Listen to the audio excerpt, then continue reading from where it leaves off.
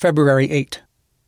Genesis 41, Mark 11, Job 7, Romans 11. The exchange between Jesus and some of his opponents, reported in Mark chapter 11, verses 27 through 33, is one of the strangest in the four Gospels.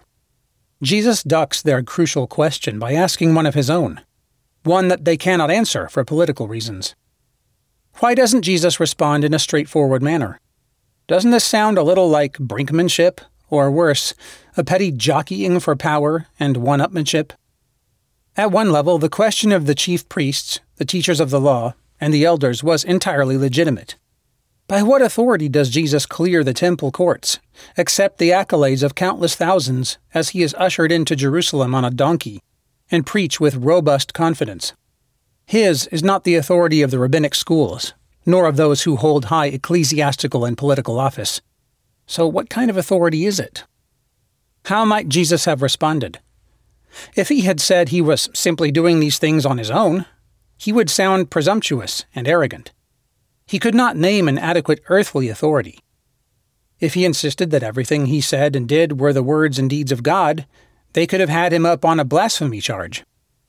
It is not obvious what true answer he might have given them that would have simultaneously satisfied them and preserved his own safety.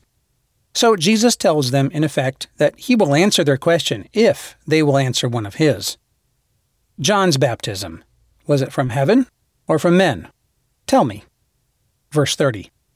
His interlocutors weigh their possible answers on the basis of political expediency. If they say from heaven, they reflect, he will condemn them for not becoming disciples of John. Worse, they cannot fail to see that this is also a setup for the answer to their question. For after all, John the Baptist pointed to Jesus. If they acknowledge that John's ministry is anchored in heaven, and John pointed to Jesus, then Jesus has answered their question. His ministry too must have heaven's sanction behind it. But if they say from men, they will lose face with the people who cherished John. So they say nothing, and forfeit their right to hear an answer from Jesus. Verse 31. A pair of pastoral implications flow from this exchange.